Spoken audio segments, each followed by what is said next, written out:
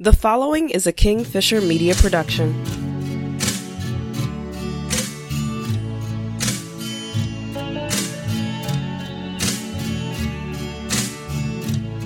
Hey guys, you're listening to the In the Blood podcast.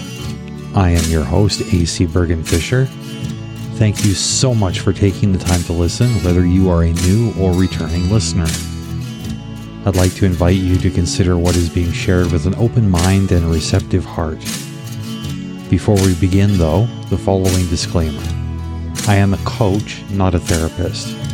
Everything I share is opinion-based and from personal experience. If you require therapy, I'd be happy to help you explore your options.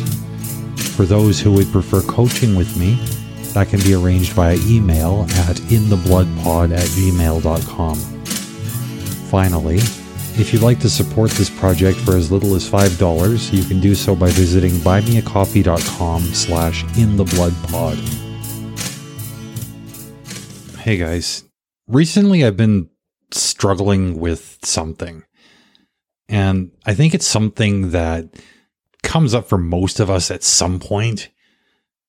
But, you know, it's one of those things where we approach our support system, maybe we do a little bit of thinking, and at the end of that process, I think more often than not, we're stuck with the original question we had, which is, when do we fight to hang on to a relationship?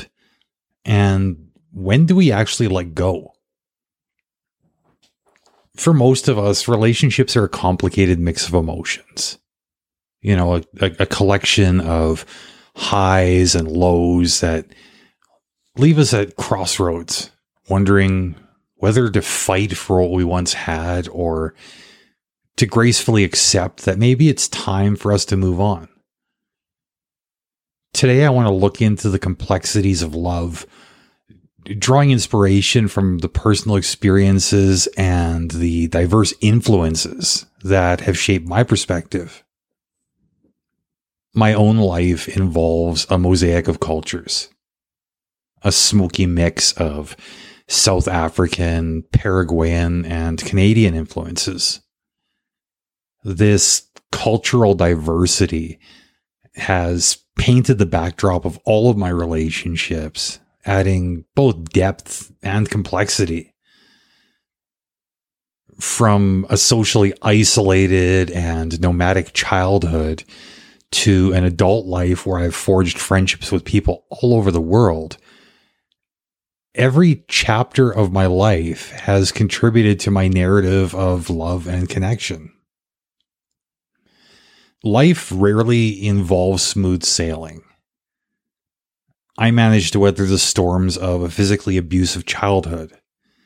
I fought my way through too many moves, too many new schools, and too much estrangement from extended family. And just when it felt like everything had finally found its balance, my father passed away, which cracked the very foundation of my ability to cope. These experiences shaped my resilience, though, and it taught me that life goes on, even when it feels like it shouldn't without certain key players in it.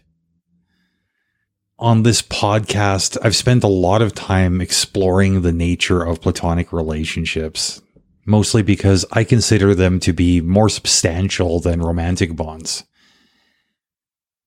I value deep connections beyond the romantic realm, and this position does affect my understanding of when to fight for a relationship. My cultural roots play a pivotal role in shaping my approach to these relationships. Whether it's the warmth or brattiness of South African traditions, the passion of Paraguayan influences, or the open-mindedness of just being Canadian, each culture contributes to my ideas and values surrounding love.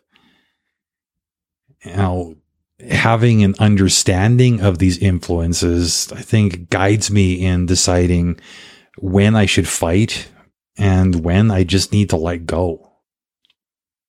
I believe that authenticity is the compass that steers me in any relationship. I've found that embracing my real, mostly unfiltered self is absolutely necessary. It's a delicate balance between holding on to what I care about and recognizing when letting go is the only way to preserve my own well-being. My exploration of religion reflects the evolution of my perspectives on relationships. From a strict Pentecostal upbringing to embracing secular Buddhism, my journey has been one of personal responsibility combined with self-discovery. My religious transformation has influenced my understanding of when to fight for love and when to release my grip. Calling into question everything I'd ever understood to be true at 35 years old was painful. The experience taught me, though, that it was actually possible to lose deeply rooted emotional bonds while growing stronger through the process. Anxiety and depression have cast a constant shadow over my life, prompting me to prioritize self-care as a matter of survival. Navigating relationships while dealing with mental health challenges adds so many layers of complexity. I've learned, though, that gaining a better understanding of my mental landscape is at the heart of beginning to simplify the question of whether a relationship is even worth the fight. Becoming a father after losing mine brought its own unique challenges. The cycle of life and death highlighted the fragility of the connections that I had previously assumed to be permanent. It taught me that there is a time to enjoy and maybe cling to a connection, but also a time to recognize when to gracefully accept that it's time to let one go. Being estranged from my biological family due to a mix of toxic dynamics and mental health struggles, the value of having chosen family has become increasingly evident. My best friend Jason showed up as a much-needed brother figure, and he demonstrated that meaningful bonds can be formed when we least expect them.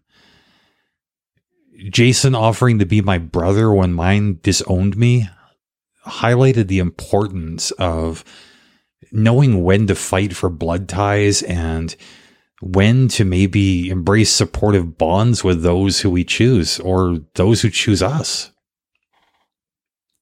On this podcast and in my writing, I try to employ a spontaneous and heartfelt approach. This approach mirrors the spontaneity of love because love of any kind rarely follows a predetermined script. It reminds me that when facing the decision of whether to fight or let go, the authentic substance of the situation should guide my steps. As I navigate the crossroads of love, it's become apparent that there are no one-size-fits-all answers. Each relationship is unique, woven from threads of joy, pain, growth, and acceptance.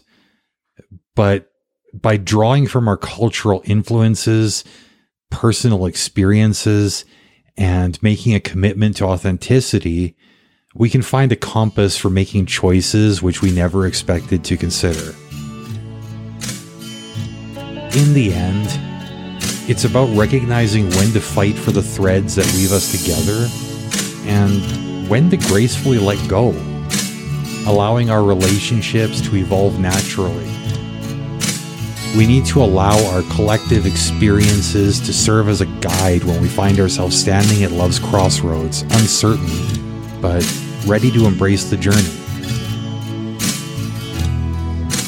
If you've got thoughts on this or anything else I've spoken about, send me an email. I'd love to hear about it. Until next time, my friends, much love.